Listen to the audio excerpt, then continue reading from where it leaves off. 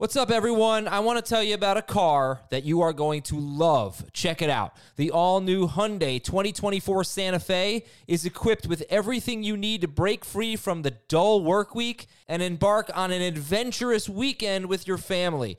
The all-new Hyundai Santa Fe's features like available H-Track all-wheel drive, standard third-row seating, I love that, available dual wireless charging pads, ensure that you can take on any adventure. So let's say you're ready to take the family on a camping trip or something like that. The Santa Fe is perfect for you. You've got all-wheel drive. You can load everyone up in the third row. It's time to start being adventurous, and you need the right car, and that's the Hyundai 2024 Santa Fe. Learn more about the all-new Hyundai Santa Fe at HyundaiUSA.com.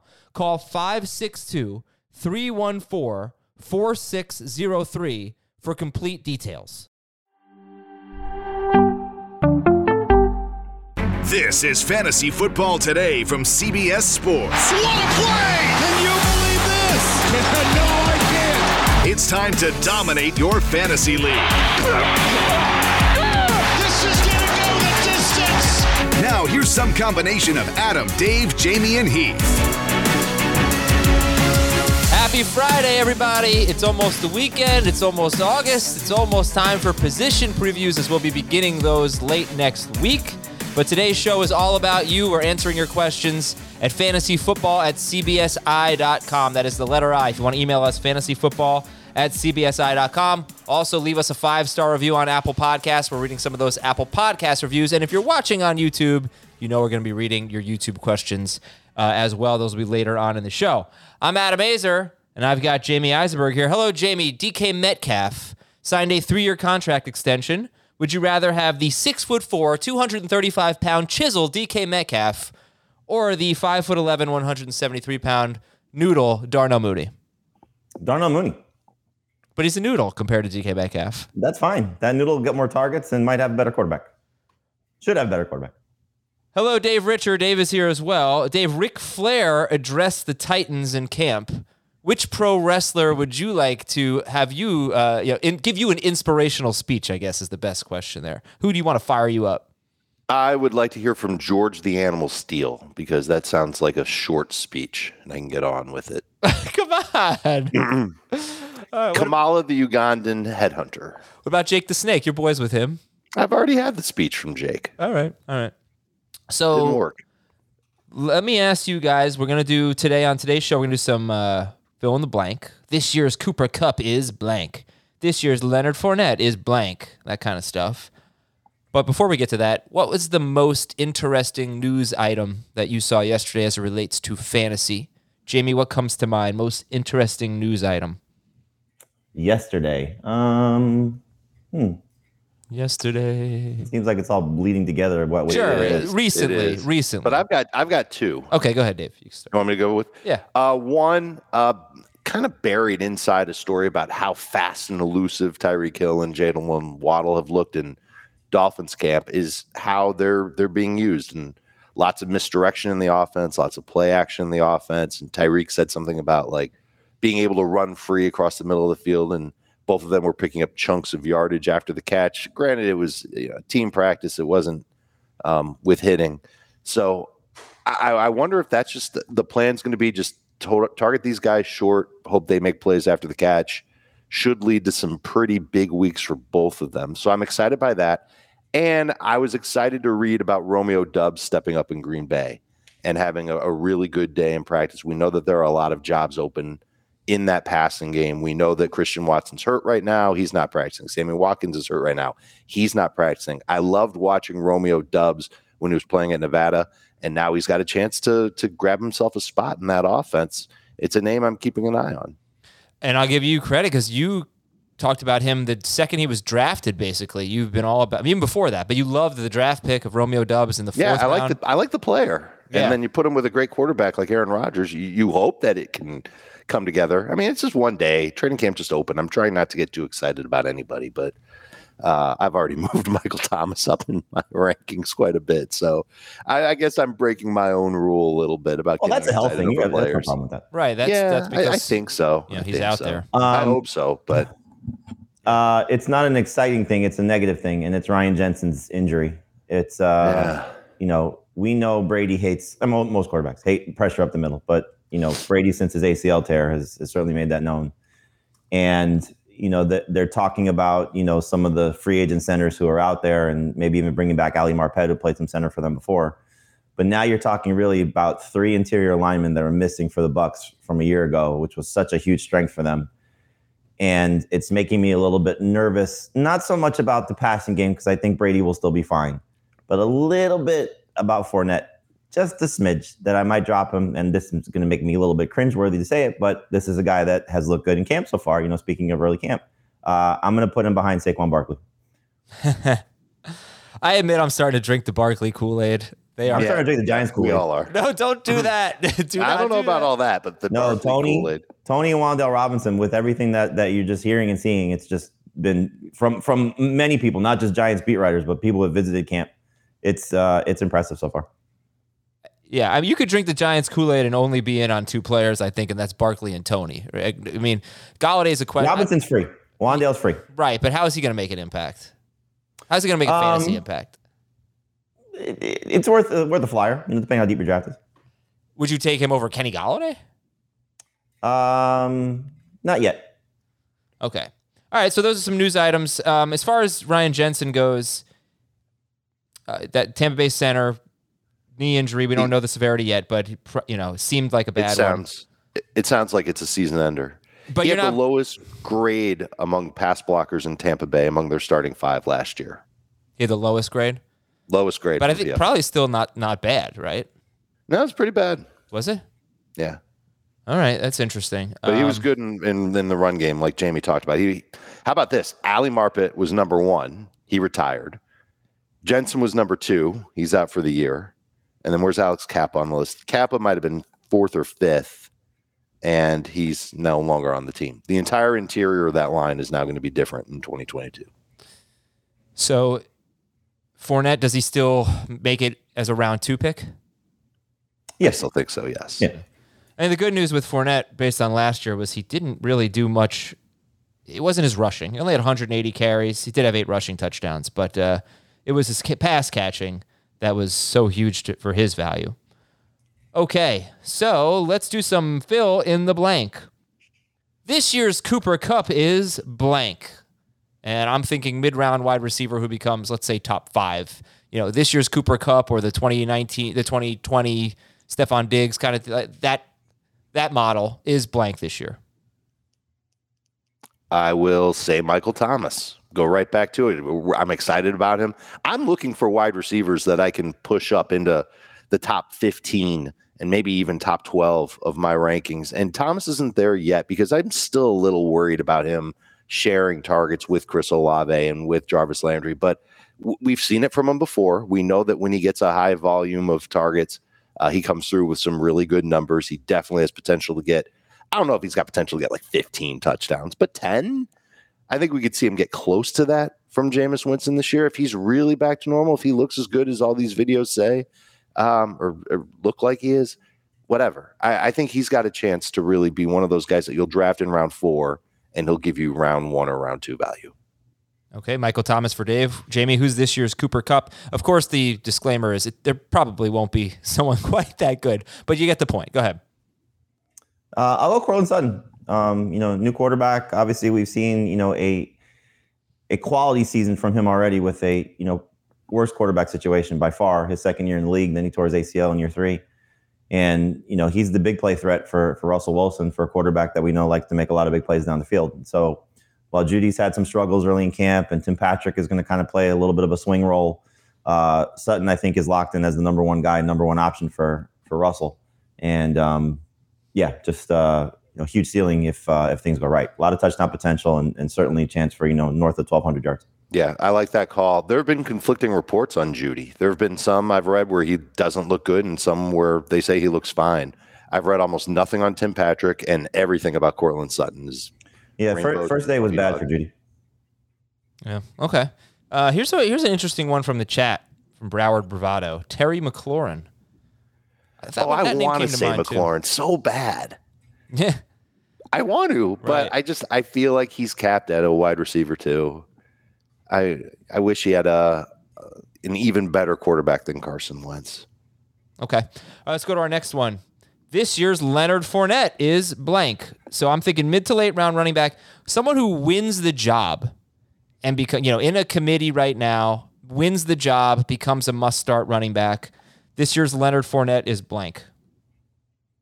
The one for me is more injury related, but I'm going to draft a lot of Ramondre Stevenson.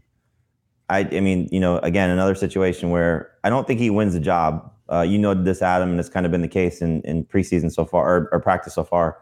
The last 7 games, how they were 50-50 in terms of their touches and snaps. I think Stevenson's going to be, Pierre Strong right now is missing practice. James White is out. So Stevenson is going to be their passing downs guy if things work out right for him. And just by all accounts, he's had an amazing offseason. So this is going to be one of the most drafted guys in a lot of my fantasy teams. I'm really excited about Ramondre. You asked this question a few weeks ago, or maybe months ago. Are there any Patriots worth drafting? Ramondre Stevenson is my favorite by far. Okay, Dave, who's this year's Leonard Fournette? First, Stevenson just makes me a little nervous because even if something were to happen to Damian Harris, I'm not convinced that Stevenson would be the only guy in that backfield because of just the way the Patriots offense rolls. They like to use multiple running backs. I love the talent. I like that he shed some weight. It's possible that he could be like Damian Harris gets hurt. Ramondre is the lead guy. He's a startable fantasy running back. Could he be like a top 10 one? Maybe. I mean, I don't know. I don't like this question. I don't know if I've got a really good answer for it. I'm going to say Ken Walker because we know about Rashad Penny, and right now he looks great and everybody's excited about him. And yes, I've moved Penny ahead of Walker in my rankings, but I also think that Penny is very, very injury prone. You look at the history and he gets banged up pretty easily.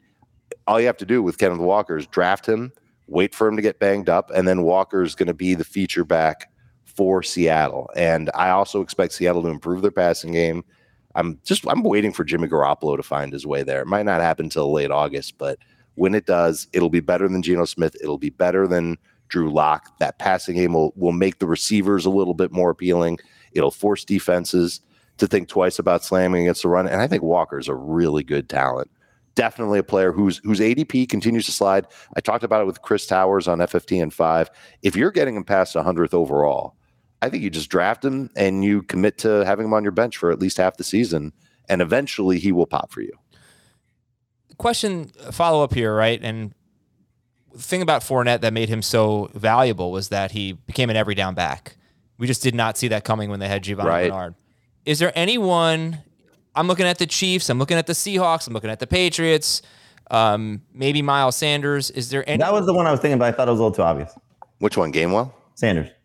Oh. Is there anyone that could become an every down back? Because maybe that's why I picked Walker. Yeah, is because that's a team that is still willing to lean heavily on one running back. They're talking about Travis Homer again as their third down back, though, which is funny. When is that? That's okay. I'm not drafting Walker. I might draft Penny for his passing down skills, his receiving chops, but not Walker. Not as a rookie. All right. I guess you can maybe say in this category, just the offenses are not going to be great. Is Tyler Algier or Dameon Pierce? They have not sure. Leonard Fournette's ceiling by far, but they can easily win their backfield jobs, especially if Patterson's more of a receiver, and volume will certainly help as opposed to talent. Yep. And Algier would almost certainly be after pick 100 on draft day. All right, last one or two here. This year's Deontay Johnson is blank. And what I'm getting at here is Deontay Johnson was a top 12 wide receiver, but he was third in targets. He was fifth in catches. So a high volume guy, maybe a sort of a PPR specialist.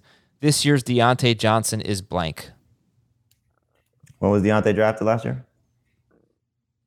4? I'll look right now. This could be a candidate for Mooney, Jamie. Yeah, the three that came to mind for me, that's why I'm curious about ADP, because I don't want to be too obvious, but would be Pittman, DJ Moore, and Mooney because of just the target shares that they're going to get. For us, Pittman's I think going to get it. Pittman and Moore are ahead of that group. Hold on. You're looking for someone drafted even later than like top 50. Well, let me tell you where Deontay Johnson was drafted in. Oh, I went to 2020. That's not going to work. No, he was drafted much later in 2020. Yeah, in 2021. Anybody want to guess? I'm going to Round say five. round 5. Almost 45th overall, late Okay. round 4. Okay. Well, I think Pittman and Moore are going to go ahead of that. Yeah. So Mooney makes sense there. If you want to wait a little bit, I think Traylon Burks, who's already got the clean bill of health in training camp, could be a massive target hog for Tennessee. And then the Hall of Famer, Alan Lazard. The Hall of Famer. He said that because Devontae Adams said that he's going from a Hall of Fame quarterback to a Hall of Fame quarterback. Sure. Yeah. One thing, though, is I had a feeling you guys were going to say Darnell Mooney. Pittsburgh threw the ball as much as just about anyone. I don't know. They may have 63% of the time last year. And they may have led the league in pass attempts. I don't remember. I think it was the Bucks, but Pittsburgh was up there. Andy Dalton for the Bears, he had 5 games where he started and he finished. 40 pass attempts. 40 pass attempts per game. Nick Foles had 1 start, 35 pass attempts. Justin Fields averaged 27 pass attempts per game in the 9 games he started and finished. Now, He also was babied and handcuffed. So let's take away the first 3 games where he threw 17 to 20 passes in all 3 games. Goes up to 31.2 pass attempts per game, which is still way down from Dalton, which was 40 pass attempts per game. The last 2 starts were very encouraging for Justin Fields. He threw 33 and 39 times.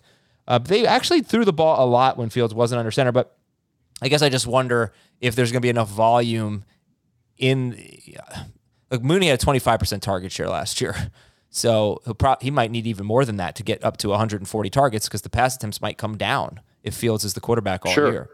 Sure. His target share with Fields was 25%, and that's great. But on the season, it was 28.5%. He got way more volume from Dalton and Foles. It was 28.5%?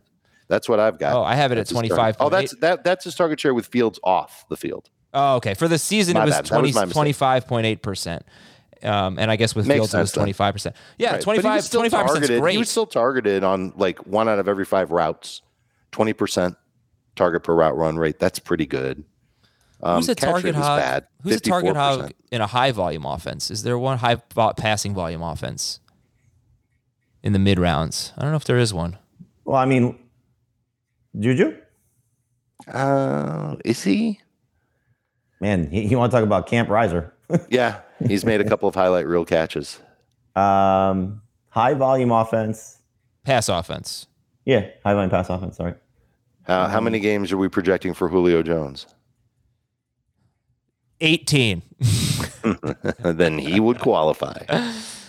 All right, well, we'll think about it. Let's go to our last one real quick here. This year's Elijah Mitchell is blank. Waiver wire running back who becomes a must start. This year's Elijah Mitchell. See, this is where Algier could have. Well, Algier's going to get drafted, though. So you're looking for somebody. Based on what's happened so far already, and I don't know how much will get drafted in 14, 15 round drafts, but Brian Robinson. Yeah, he's moving up. Okay, Brian Robinson.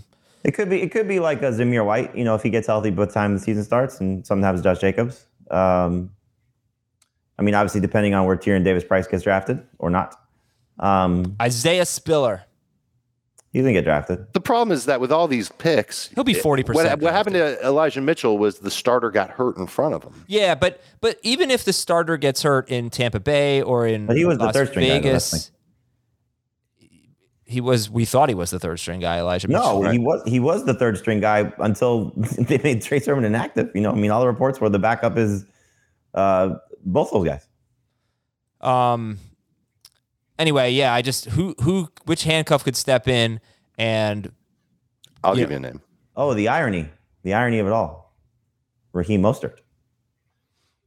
Could be him. Mm-hmm. Could be Dearness Johnson, who gets traded. Right. Mike Davis?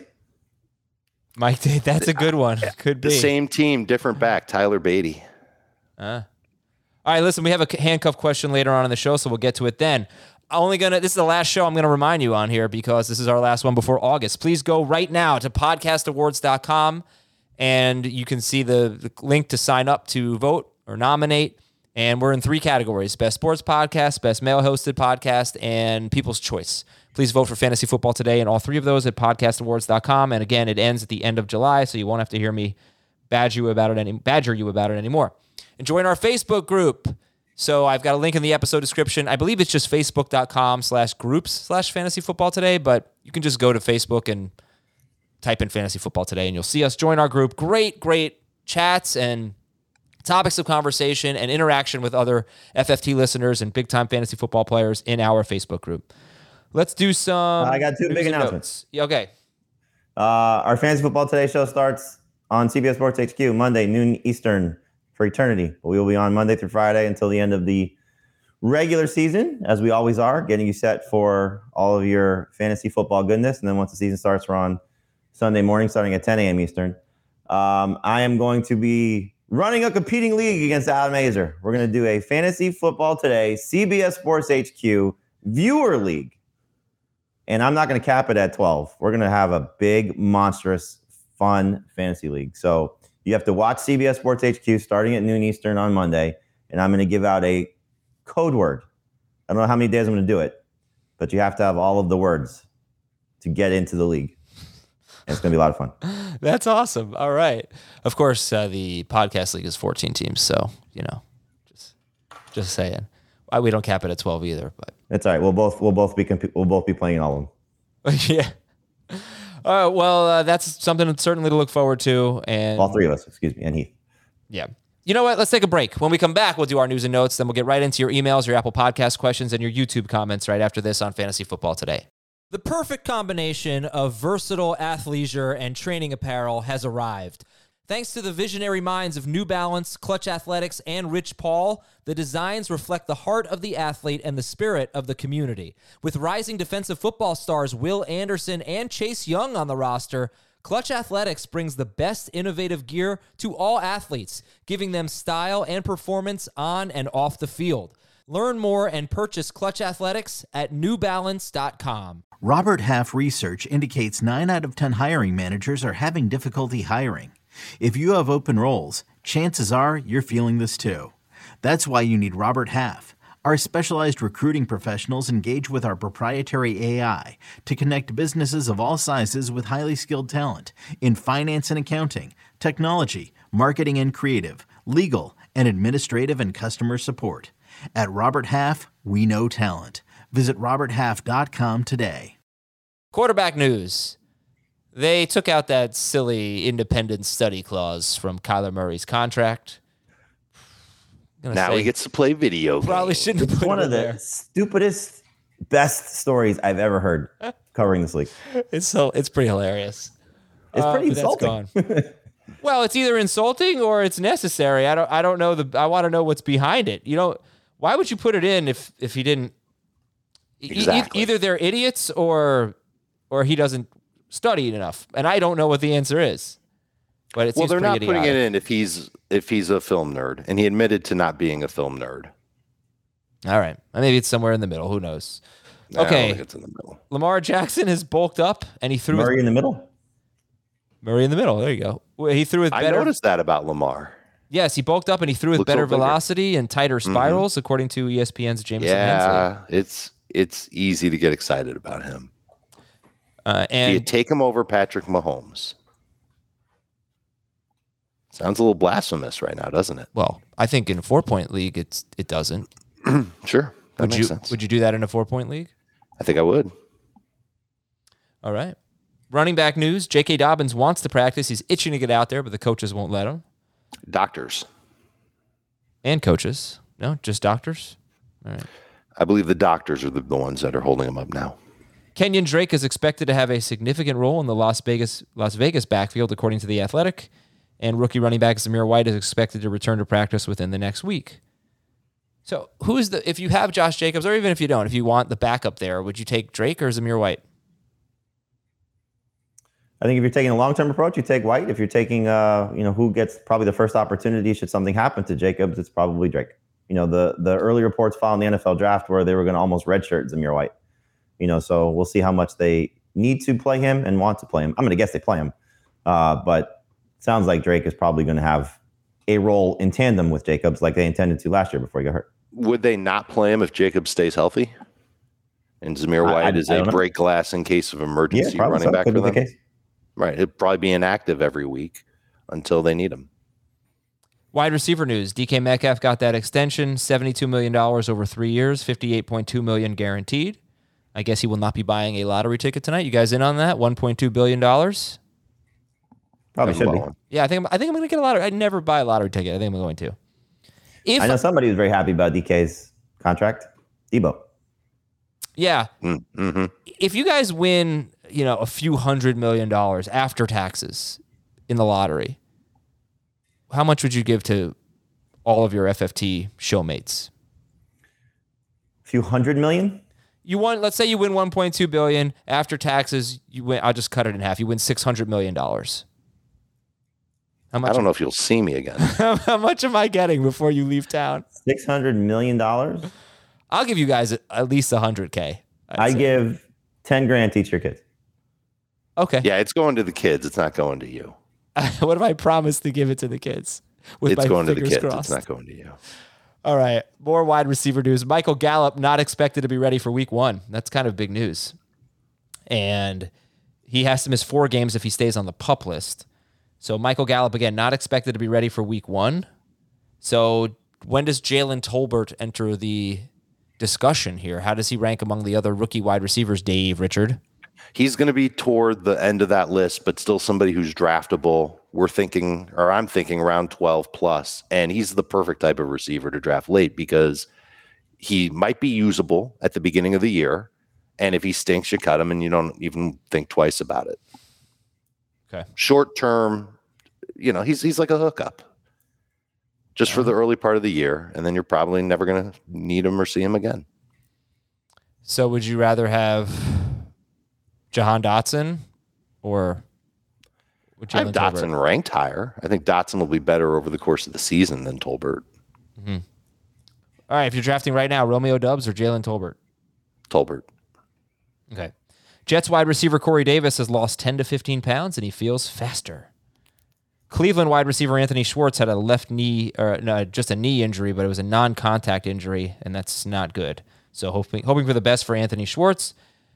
Jacob Harris is a player on the Rams who played tight end last year. Now he's converting to wide receiver. Is there I think he tore his ACL too, right, last year? So is there any dynasty value in Jacob Harris? No. Okay. Not as much as it would have been if he had stayed at tight end, because the whole idea with him is receiver playing tight end. He was like the super low rent version of Kyle Pitts. And now they're going to move him to wide receiver. Well, there goes the tight end opportunity out the window. And some defensive news. Seattle safety Jamal Adams is going to miss some time with a hand injury. Washington defensive end Chase Young is unlikely to be ready for the start of the season. He tore his ACL in week 10. That was before Chris Godwin tore his ACL. Everyone recovers differently. Jets, they signed linebacker Quan Alexander. Now, Quan Alexander tore his Achilles in December of 2020. And then he made it back for week 1 of 2021. So it's hard to predict these things. He played 12 games last year. He played in week 1. He missed weeks 2 to 5 or something. Kansas City signed defensive end Carlos Dunlap. And that's the end of that chapter. Here we go to the emails. fantasyfootball@cbsi.com. Got a couple of Christian McCaffrey questions. This one comes from BK. He wants to know if you guys like Christian McCaffrey. I've had him each of the last 2 seasons. On the one hand, there's the third time's the charm approach. If he's healthy, he's still in a league of his own and should be first overall. On the other hand, there's the fool me twice, shame on me approach. Since I've done this song and dance before, what would you guys do regarding Christian McCaffrey? Draft him and reap the benefits and cry if he gets hurt again. I think every fantasy manager should make a list of the players that they feel are safer picks in round 1 than Christian McCaffrey. And you might sit down with a pad and a pencil and not even write a single name down, and that's okay. That just might be how you feel about it. But make that list and say, okay, I definitely know that Jonathan Taylor safer than Christian McCaffrey. Some people might say Austin Eckler safer than Christian McCaffrey. I'd rather take the chance on him. But if you make the list and you go into your draft with that list, you'll know exactly where you'll feel comfortable drafting McCaffrey. I've got 4 names ahead of McCaffrey on my list. I am not comfortable taking McCaffrey first overall, second overall, third overall, and probably not even fourth overall. So I'm probably not going to get a lot of McCaffrey this year. I still struggle Taylor versus McCaffrey because if he hits, he's the best player by far. Do you have to feel like you're drafting a risky player? Because Taylor's not risky. And Eckler, at least in full PPR, doesn't feel very risky. He just catches so many passes. I feel like the worst case scenario for Eckler is he's a back end of round one type of running back instead. Well, injury. Yeah. Yeah, but you can say that with everybody, right? but not everybody has the injury history of McCaffrey now. But you go to maybe Najee Harris, and maybe there's some more performance risk. Do you feel like you have to get to performance risky? Obviously, Jamie doesn't, but There's no performance risk with McCaffrey. right, exactly. Do you feel like you have to get to the performance risky guys? Ooh, heard an there from Dave. We'll explore that before you What's the performance risk with McCaffrey? Okay. Last year, in the 5 games he started and finished, there were only 5, he averaged 22.6 PPR points per game. Great number, but it's not what you used to expect from McCaffrey. Sure, You but in expected 4 of those, he was PPR north of points. 24 points. So he had one bad game. But there He was had one none bad game. north It was of his 26. It was his or first maybe game. One. It was his first game back from injury. He got kind of limited work against the Patriots, I think. The other games he was not. He was in his own little. I mean, if that's what you're pointing to as performance, I'll take that over No, everybody but else. he's right. 22 points per game is about That's 7 really good. points It's worse round than one good. Is it what he's used first to. or second overall good? Yes. For what he gives you, yes. Well, if he gives you more than that, of course. Well, Look, it's going to come down to just how healthy he is, how much the Panthers try and shave off unnecessary touches and playing time from him. He's obviously going to be used in all of the high value situations. I think that includes goal line work. I think it would be weird if they went to Deontay Foreman every time no way. for short yardage work. No way. There'll be times where they do, but it's not going to be every single time. You know he's going to be in on passing downs in the 2-minute drill and they're playing from behind. I don't think Baker Mayfield is a strike against him at all. I think it's probably good for him if Baker Mayfield wins the starting job there. It's just a matter of how healthy he can be. He's had 5 separate injuries over the last 2 years, 4 of them to his legs, and they're all soft tissue. Well, the shoulder injury might not have been, but the ankle's not ones soft were. tissue. Yeah, it is. Your ankle's soft tissue. It's not a broken ankle. It's a high ankle sprain. It's the ligaments. Okay, so I talk about I guess I really haven't brought this up in a while, but Dalvin Cook comes to mind. Dalvin Cook in his rookie year he played 4 games. In his second year he played 11 games. In his third year he was a second round pick. He was the 3rd pick of round 2, and he finished as I'm trying to look it up now. I mean, he was at least top 3 per game. He finished as RB6 because he missed 2 games, but per game he was RB2. He averaged 21.2 points per game. He just had a massive season.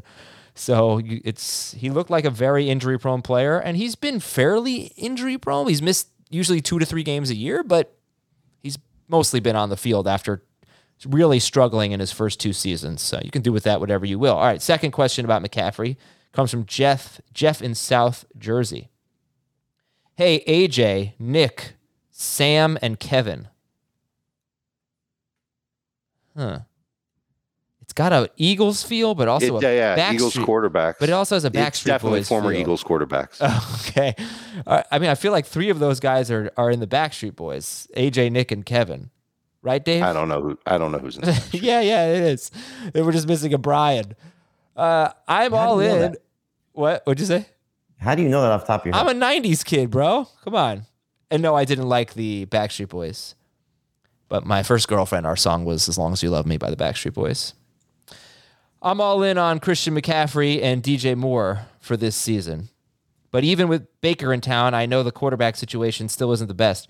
Are you comfortable taking McCaffrey and DJ Moore with 2 of your first 3 picks in a PPR league? I did that in one draft and I hated it. It's like that team's going to hopefully make a leap. The roster's very underrated, when you look at everything but the quarterback, and hopefully Baker is certainly better than what he showed in the first part of camp and obviously what he showed last year. And the fact that, again, we made, I think, light of this a little bit earlier in this week about training camp battles, but it's certainly shaping up as a battle right now for these 2 guys. But, you're asking Baker Mayfield or, God forbid, Sam Darnold to support 2 talents. And I don't know if that offense can do that. Okay. Basically, if you do that, you just say, I don't care who you are, where you're from. I don't care what you did. Oh, you got that. All right. As long as you score points for as you score points. Okay. Mark from Lehigh Valley. My main league, I compete. Iron Pig territory. Okay. My main league I compete in isn't head-to-head. It's based on total points accumulated throughout the season. You set a weekly lineup, and at the end of the season, whoever had the most points wins. Does this format change your draft strategy at all? And what are your thoughts on this format versus head-to-head? My thoughts are that it's kind of boring. I don't think it changes anything as far as how you. Have you ever played set your a Roto lineup. League, Dave? In Yes. baseball? Yes. Yes. You don't like it? No. I like having the scoreboard. I like seeing who I'm playing against, even if there's a secondary matchup each week where you're playing against everybody in the top 6 teams get a win or something like that. I like having the competitive. You got to beat this guy on the scoreboard. Of course, yeah. So it's kind of boring, the format, but if I were in a league like that, it's not changing my strategy. I'm still going to draft and use the best players each week. My lineup's going to be with who I think are the best players. I think in this case, you might lean a little, back to McCaffrey, like you lean a little bit more towards safety, in terms of health, just because, you're not changing a lot of things. Well, but I think the counter to that, and I think Heath would make this point because this is how Heath used to approach Roto leagues in fantasy baseball, is you don't care about making the playoffs. You need to score the most points, yeah. So you just take more home run swings.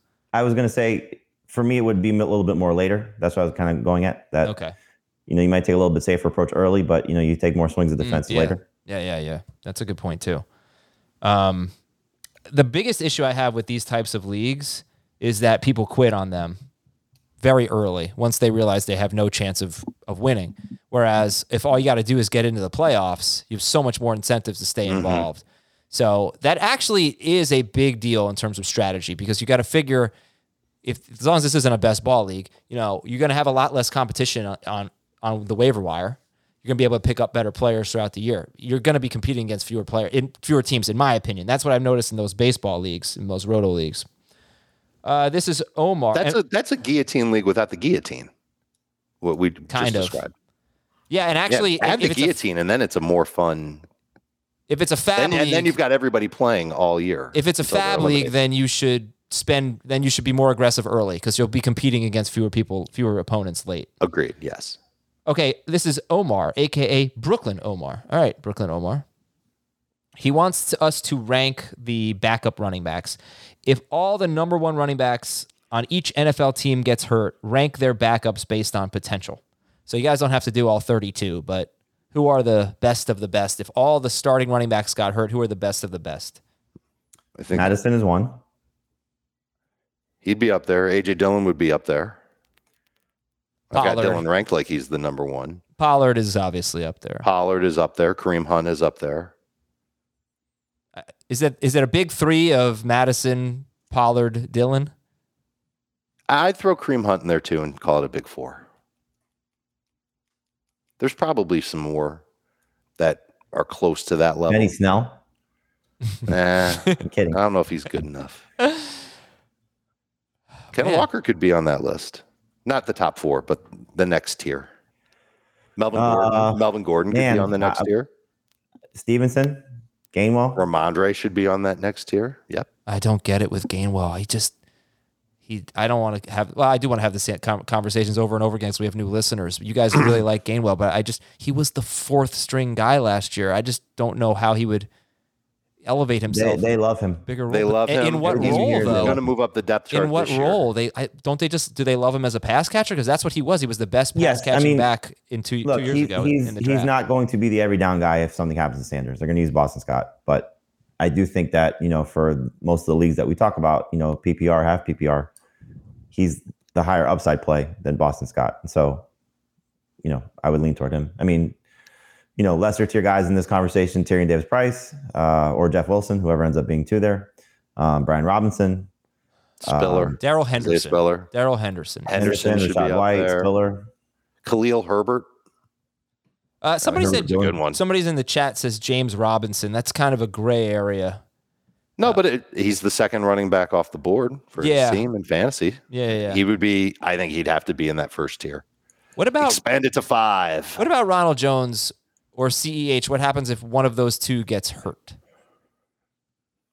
If one of those two gets hurt, it depends on which one. Because I don't McKinnon think was the guy in the playoffs, right? Right. Yeah. Right. I think they know better than to use Ronald Jones in passing downs even when everybody's healthy. Right. So Right. if Jones gets hurt, CEH probably takes back over as the main first and second down running back. Well, assuming that he's not in that role already. Right. It's possible. Melvin Gordon or Mike Boone, whoever ends up being two there. Okay. Just want to make sure we're not forgetting. Hassan Haskins. Is there anyone? Oh, Mark Ingram? Ingram. Okay. I mean, we haven't ranked these guys. We're just naming them all. Yeah, but Madison, Pollard, Dillon, Hunt appear to be our four favorites. I think Darrell Henderson might belong in that group. Yes. I don't know. Yes. I wouldn't he's say not no. as talented No, as those not guys, that by the group. way. He's in the No. second tier. Yeah, He's in yeah. the second tier. Yes. All right. This is from Travis. How does your fab strategy change in That's a different fun question. formats, such as dynasty versus redraft? Fab strategy in different formats. I mean, clearly in dynasty leagues, there's not as much talent available on the waiver wire, depending on how deep your rosters are. So, if somebody becomes available that you think has high upside, you should definitely pounce on it and probably spend a little bit more. So like last year, for example, when we opened waivers in our dynasty league, which is a $1,000 budget and a 14-team IDP league, which has very deep rosters, I spent a good portion of my fab, unfortunately so, on Marcus Callaway and Tyson Williams, because the talent pool was not there. My roster, for the most part, was set, and I didn't anticipate a lot of guys becoming available throughout the course of the year, which for the most part played itself out that way. Oh. Most part. Yes, it was stinky. But obviously Callaway and Tyson did not turn into the guys I was hoping they would become. So, I wasted money in that regard, but I didn't miss out on anything significant throughout the course of the season. So it just depends on, how deep your league are. Obviously redraft is totally different, so there are going to be guys that come up throughout the course of the season. So you want to sort of balance your budget a little bit more, unless there's a clear, obvious type of guy. I don't know if Elijah Mitchell was that obvious type of guy, but he certainly seemed to be like that following week one. So those guys tend to be a little bit rare. You obviously don't want to chase those receivers, as we're going to joke a lot about after they have those week one performances. When James Washington and not Jalen Tolbert has a, Right. 4 for 80 in a touchdown game, and you're like, oh my God, no Michael Gallup, and this is the guy, and then he disappears for a month. Those type of receivers. Yeah. All right. I feel like Dave. my strategy with Fab is I'll spend a little bit each week, but I've got enough in the reserve to make one big bid when I really, really need somebody off the waiver wire. Okay, I'm going to speed you guys up a little bit here just so we can get to the rest of our questions, but I do have to go back to the handcuff question because not everybody, a lot of people in the chat are asking about Deontay Foreman. Deontay Foreman, who backs up Christian McCaffrey. Where do you guys see him in that picture? If we're Third tiering tier. these guys, probably third tier. Yep. Okay. All right, this is from Tom from The Bucket. The bucket. Yeah, I don't know. Hey, Corbin, Schmitty, McPoyle, and Addermis. I had to look this one up. It's always sunny in Philadelphia. All right, I'm in win now dynasty mode. Should I trade Deontay Johnson and pick 109 in the rookie draft for A.J. Brown? For 2023? Yeah, no, for 2022. Oh, so you're talking about maybe Sky Moore, Chris Olave, maybe Ken Walker if he slips, and Deontay Johnson for A.J. Brown? I don't mind that.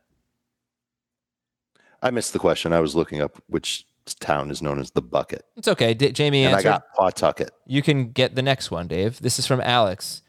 Dear Randy, Chris, Adam, and Jefferson. That should say Those are Justin. Vikings receivers. Yeah, but it should say Justin. It's kind of a miss there. One of my drafts this Saturday is a little different. My friends don't like tight ends, so we do a standard team with 2 flexes instead of 1 flex and 1 tight end. So no tight end Yeah, we get required. this question all the time. So lame. It's half PPR, 2 receivers. How would you value tight ends since they aren't? I'm sorry. I hate this. It is such a cop-out. But we'll answer your question anyway. How would you guys value tight ends since they aren't required? They tend to go later in the drafts. What do you Dave, tight end advice for a league that doesn't require you to start one? They are massively devalued. The exception probably being Kelsey, although in a regular draft where you do have to start a tight end, Kelsey will be drafted right among the first 3 wide receivers. If tight ends don't matter, he's going to be probably closer to like 10, 12, 14 among those wide receivers. Andrews will fall a little bit further as well. I think you probably should count on at least a 1-round discount for Kelsey, 1.5 rounds for Andrews, 1.5 rounds for Pitts, 2 to 3 rounds for everybody else. And then once you get to the Zach Ertz's and Pat Freiermuth of the tight end position, you don't even bother drafting them. All right, let's do our Apple Podcasts now. This one is from a name I don't know how to pronounce, Salayu. I'm wondering... You just pronounced it. Okay, Good great. job. Can you walk me through why we have PPR? Why are we awarding the reception and not the yards? In basketball, Steph Curry doesn't get a point for every pass he catches. Same with soccer and hockey. Again, why is football the only team sport to award receptions? Because it helped flatten out the difference between pass catchers and non-pass catchers. And it it shrunk the gap between quarterbacks and every other position. That's why it was done. It was done as a way to make it a little bit more of an even playing field for wide receivers and tight ends, while also generating more points for running backs who caught the ball in the backfield, which there was a time where there weren't that many that did it. Yeah. Okay. A lot of people against more points. Yeah. I think they're Points are against fun. They're against the concept of, this guy just caught a 1-yard pass and he got a point for it. Right. You get a bubble screen pass. Yeah. I like what the fishbowl does, where it's a 0.5 point per catch and 0.5 point for a first down. And if you're not down with that, then do a point per first down. I think everybody would agree that a first down is important in football. Yeah. Do a point per first down. Yeah, but then do you do all that? Do you do that with quarterbacks as well? Rushing first downs? Scott You do it does for it. passing first downs. You could do it with rushing first downs. Yeah, it's a big. They don't. Scott Fishbowl has 0.5 point for a rushing first down, but not a passing first down. So that's a big difference there. Oh, No, I see what you're saying, receiving sorry. first down. It counts. If you catch a first down. Receiving first down. Okay. Yeah, I mean that's not a bad. I think people get on board with that. Yep. All right, from Trenton Andrews 7. I've heard many discussions about Burrow and how he is currently being drafted too high. What I haven't heard is anyone giving a counter argument to Burrow being overrated at his current ADP. So maybe he's saying that we... Oh, no. I'm sorry. So this was a very long one, and he gave a counter argument as to why Burrow is actually not being overdrafted. He's healthy at this point last year. He wasn't healthy last year. There were a bunch of things I didn't Technically include. not healthy. Right. But He had the you can give a appendectomy. pass for the appendectomy. Right. Yeah, so he's making a case. Trenton Andrews making a case for Joe Burrow at his ADP, which I think the latest I saw was QB6.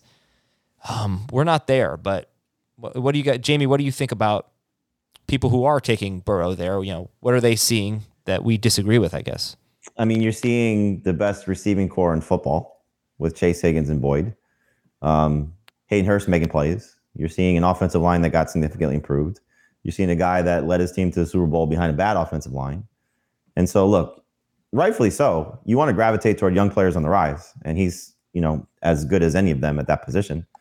And he has the opportunity to be a top 5 quarterback. He just, if you expect him to make the leap, he's got to make the leap clearly more so as a passer than he does as a rusher. I know he'll run a little bit more than he did last year because he's a year moved from the ACL, but he's not going to be Hurts or Lamar or Trey Lance. He's not necessarily in the range yet, at least we don't think, of Brady as a passer, with the 5,000-yard potential and, 45 touchdowns. But he can certainly get there. So if you have that conviction on Joe Burrow, I'm not going to fight you on it. But I like that his ADP is sliding from where it was, when he was 4th. Right. 6 is a perfect range for him. All right, next one from Apple Podcast is, I don't have a name here, but hey, Dan, Wayne, Ben, and Daniel. Don't know. 10-team redraft league. 1 keeper, 6 point per passing touchdown. Okay, it's 0.5 point PPR, and it's 0.25 points per carry. Do I take Josh Allen in the 7th or Travis Etienne in the 13th? Etienne. 10 teams, 6-point touchdowns. I think I'm going to take Josh Allen. And why the giant poop fest with Juju Smith-Schuster? He thinks we're too low on Juju. I don't think it's going to be the case anymore. It's just, look, they're going to spread the ball around. You're seeing the highlight plays, but the fact that he's, the two things that stood out so far is how much in motion he is and how much he's lining up in different spots. And that's certainly what we want to see. He's being used differently than he was in Pittsburgh already. And anybody who's watched them practice so far has been wowed by Juju. And by the way, that was from Chris. Sorry, I didn't see your name there, Chris. This is from Toyota. Dear Flounder, Boone, Otter, and Bluto. That's from one of the most romantic movies ever made. Pinocchio? Animal House. Okay. I find myself looking more toward the late round tight end group than the top players in mock drafts. Who are the ones that would be best to target in a full PPR startup keeper league? I'm thinking of taking at least 2 late tight ends, maybe 3. There you go. So it's a startup keeper league. Who in the late round tight end group would you guys target? Daniel Bellinger would be one. Is that, I mean, I was going to say Cole Kmet, so we're at different stages in the draft. Yeah, I'm he sorry, won't I be was a late thinking- rounder. I don't know what late means. He might be a late rounder. I guess if you want to tier it, Kmet, if you can get him, maybe the next type of guy would be like an Irv Smith or an Albert O to see what happens with them and their respective offenses. Bellinger for me would be, one of the rookies, Trey McBride. If you're going to take a rookie, take Dulcich in Denver. He's my favorite. And Jelani Woods is like Andre the Giant at tight end in Indianapolis. This is from Ryan Fisher. Some guy I know has started a 32-team league, 1 running back, 1 wide receiver, 3 flexes, and a super flex. Oh, no. Oh, no. Well, he didn't say 1 quarterback, so maybe you don't have to start a quarterback. He said 1 super flex. That's interesting. Yeah, 1 running back, 1 wide receiver, 3 flexes, and 1 super flex. So you could start a quarterback. 5 Do you have the bench scoring players. of what 4 points for passing touchdown versus other players? What the quarterbacks look like in front of you? I can get it, certainly. As I did it a few years ago, and even in 4 point per passing touchdown leagues, I think QB 19 was still one of the highest scoring players. Yeah, right. You have to completely crap on passing touchdowns. What's your strategy for Ryan here? 32-team league. Everything else is the same scoring. Like there's no weighted for other positions, right? I don't see that. I think you take best player available. Probably lean toward pass catchers if it's PPR. Okay, I'll read the next question, then I'll come back with the answer to your 4 point. I wonder if you don't have to start a quarterback. Let's say it's 3 points for passing touchdowns, -1 for interceptions, or 4 points and -2. So you're and it's not, it's 15 points for every passing yard. It's 1 point for every 15 passing yards or something like that. So quarterbacks really devalue. All right, let's say Justin Jefferson. If you could play a quarterback, you're going to draft the first round should be all quarterbacks. Justin Jefferson Assuming scored, that the scoring is high, yes. Justin Jefferson would have been QB6 last year. Let's see. Mac Jones scored 221 points. He was QB 18. 221 points in a PPR league would have been wide receiver 23, Darnell Mooney. Right, so they're not as great. valuable. Right. They are not as valuable in 4 point. Yeah. So then if it's 4 But points, that's still, Mac Jones was QB 18, you said? Yeah. So he's still What was QB like 8 or 10? Joe Burrow was QB 8. He scored 312 points. And that would be wide receiver in full PPR. Oh, that would be wide receiver 5. He outscored Jamar Chase. Mm-hmm. so the top tier quarterback should go earlier. And then it becomes almost like a regular Superflex league. Yeah. Okay, almost done with our Apple Podcast questions. We'll go to our next one here. From Sosa80. I was offered a first-round pick in 2023 and Mike Evans for pick 101. So that would be Breece Hall, basically. It's a 10-team PPR, half PPR league. Would you take Mike Evans and a 2023 first-rounder for Breece Hall? I think I Are would. you a win now team? Don't know. If you're a win now team, then I would rather have Mike Evans in the first rounder. If you're rebuilding, I'd rather have Breece Hall. This is from Bango Lancer. Great fantasy analysis hosted by the best male podcast hosts on earth. I am drafting for a startup keeper league where we can keep up to 3 players each year with the cost going up 1 round the following season, and we can keep them for 3 seasons if Dave was wondering. Is there any different strategy to bring to a keeper draft as compared to the normal redraft or dynasty leagues? 3 keepers.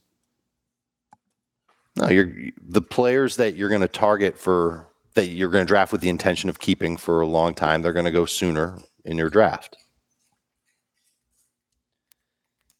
It's not. Here's like, my question. Groundbreaking advice here. It's players that are like Breece Hall is going to go much sooner than normal because you can keep him for 3 years, or even Ken Walker, or any rookie, Olave, Dotson, Jameson Williams. Here's my question, Dave. I've never played in a format like this. I think you guys are in leagues like this. 3 keepers go up around each year and keep for 3 years. Right. Do you find that your team will end up with enough values where you don't have to do that? Because you can only keep 3 guys, right? So you don't have to reach for rookies because you're going to stumble upon a waiver wire guy or some. You're going to have 3 obvious keepers that you don't have to push up those rookies. Let the other teams do it. I think the thing that happens is, first off, you like Alvin Kamara, think about where he was. Players that like Elijah Mitchell this year, the guys that you have that, depending on how you value free agents, which are usually like last round guys. And so as they continue to progress, like how Kamara did, for example, the first round becomes less, second round becomes, the talent pool at the top becomes less. So as the years go on, I don't know if rookies necessarily get pushed up dramatically. And, in the leagues I play in, they don't get, the value doesn't significantly change aside from just the keepers not being there, if there are a lot of high-end keepers. I think the thing that you look at, though, is you look at guys like, Dave mentioned a few of the rookie receivers, the ones that you can hopefully foresee becoming great in a year. Mm-hmm. The other thing I think you look for, just as a strategy thing, is, because people tend to forget these guys, is the injury guys. The guys that are going to be, out for significant portions of time that get hurt in camp. Like, one of my leagues where it's not the same format, but we keep guys in round 8 or later, drafted in round 8 or later. Cam Akers wasn't drafted last year because people forgot about him. So I was purposely hoping he wasn't getting drafted because I knew that I'd just get him the first time waivers ran because I was first on waivers. And now he's my keeper this year in past round 8. Calvin Ridley, keep him in mind. He's probably going to be free. Take him late. These type of guys are the ones that when they come back, hopefully they come back at a significant level. Michael Thomas a year ago, for people that they may have forgot about him. There are not a ton of those guys, but these are the ones that, not yet. Dave and I do this in our baseball league, and it's been so successful for us, taking, like this year, it hasn't panned out so much, but like we were just kind of waiting out how far is Lance Lynn going to fall because people just forgot about him. This is an AL only baseball league, and just, we got him in round 15, just because we did with Eloy Jimenez 2 years ago. Yeah. 2 years ago. It's just, those are the type of things that could be difference makers for you. As for players that aren't going to be forgotten about, the rookies especially, you're probably going to like 1 or 2 rookies ahead of the rest of the pack. Don't be afraid to reach up for them if you want to have them and have control of them for your fantasy team for the next 3 seasons. How about this? Just looking at baseball standings. The Red Sox and the White Sox are both 500 right now. Red Sox are 50-50. White Sox are 49-49. The Red Sox are in last place, 17 games out of first. The White Sox are 3 games out of first. Oh, it's nice to be in the AL Central, baby. Yes. All right, let's read some YouTube questions. They have been a tough watch this year, especially their last game. I'm basically watching every White Sox game. That'll probably change once training camp really. I had a fun conversation with a buddy of mine last night who he's got a 8-year-old, and he's already got him hooked on daily fantasy for baseball. Wow. And so he was they do it together, but so like we were after baseball practice, he was like, "Oh, can I set a lineup real quick for the night slate?" And he was telling me that he told his son, just tying in the White Sox, it was the White Sox in Colorado, White Sox and Rockies in Colorado. He was like, "Don't take any of the pitchers. You just got to load up on hitters." So he loaded up on all the hitters, and it was the Kopech game when they won 2-1. I forget who won 2-1, but he was just Sox won that game. And he said he said the kid came up to him and was like, his son came up to him and was like, "You told me no pitchers." Yeah. Got to go the old contrarian route. Get those pitchers in Coors Field. All right. Here's one from Gray. Gray matters to me. I have to decide on Higgins or Godwin by the end of the weekend. Higgins in the 6th or Godwin in the 5th? Higgins. 10-team dynasty league from Edward. 1 QB. Should I trade Breece Hall? He's rebuilding. Total rebuild. Should I trade Breece Hall for James Cook, a 2023 first and a 2023 second? No, I don't think that's enough. The only thing would be is, so Cook was probably a late first pick, so the team was probably good. Oh, I don't know if I wouldn't say that for sure. It could have been a second round pick. Okay, that's even worse. No, I guess it's not worse. Oh, you're right. If it's not, could have been a bad team. I wouldn't. You can't do. Breece Hall you're rebuilding. You rebuild around Breece Hall. Yeah. Right? Yeah. Okay. Oh, Jamie Akers is also one of my keepers for a 13th round pick. There you go. Is 1.10 too early to take Kyle Pitts in a Superflex tight end? Was that tight end premium? Tight end premium Startup. If he's there. Yeah. If it's a Superflex, I totally expect him to be there. That's a good point. If it's Superflex, that means that quarterbacks are going to go off the board. It might be too early for me. Okay. What's the latest you guys would take a running back? Round 6? Yeah. I was going to say like round 4 or 5. If I hit right on receivers late round 1, early round 2, and there's still good values in round 3 and round 4, I'll save round 5. Okay. So what if you started, with 4 or 5 receivers, then you got A.J. Dillon and Kareem Hunt? Love it. Like a tight end in there and the receivers, and then A.J. Dillon and Kareem Hunt, right? You could start with that. That's not bad. You could. I'd rather watch grass grow than, I think this is in reference to baseball. You basically are watching that with baseball. It's probably growing a little bit. They mow it after every game, the field. Waddle for a 7th or Mike Williams for a 13th? Mike Williams. Yeah, I like Waddle, but Williams for 13th is... I like Williams better in redraft already. And finally from Gabriel, 2 QB, 3 flex, full PPR. I just traded Kelsey and Shenault for Kittle and Christian Kirk. I have Lawrence and Lance as my quarterbacks. So he gave up Kelsey and Laviska for George Kittle and Christian Kirk. So you gave up Kelsey for Kittle and Kirk. Yeah. I don't mind it. I mean, you'll get more points out of Kittle and Kirk, theoretically. Okay. All right. Thank you all for watching and listening. Really appreciate you sticking around. And yeah, good stuff. Dave and Jamie, have a wonderful weekend. And you too, dude. I guess the listeners and the viewers, you guys can have a great weekend too. That'd be great. So we'll see you on Monday. Please remember to vote on podcastawards.com. You only have a couple schedule days changes. left. Don't forget. Yeah, we're going to be at 9:30 in the morning instead of 10 in the morning, beginning next week, and then eventually it'll get earlier as we get into the season. But for the immediate future, 9:30 in the morning. So we'll talk to you then. See ya.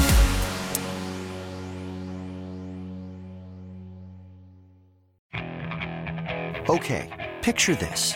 It's Friday afternoon when a thought hits you. I can waste another weekend doing the same old whatever, or I can conquer it. I can hop into my all-new Hyundai Santa Fe and hit the road. Any road. The steeper, the better. Because my all-new Santa Fe is available with H-Track all-wheel drive, so I can hit the trail without a worry in the world. Heck, with 3 rows and best-in-class rear cargo space, I can pack the whole family in with all our gear. We've got available dual wireless charging for our phones, so we'll never lose touch with civilization, and we won't lose touch with the primordial power of Mother Earth. So which is it? Waste the weekend or do something a little more epic? And conquer it in the all-new Hyundai Santa Fe. Visit HyundaiUSA.com or call 562-314-4603 for more details. Hyundai, there's joy in every journey.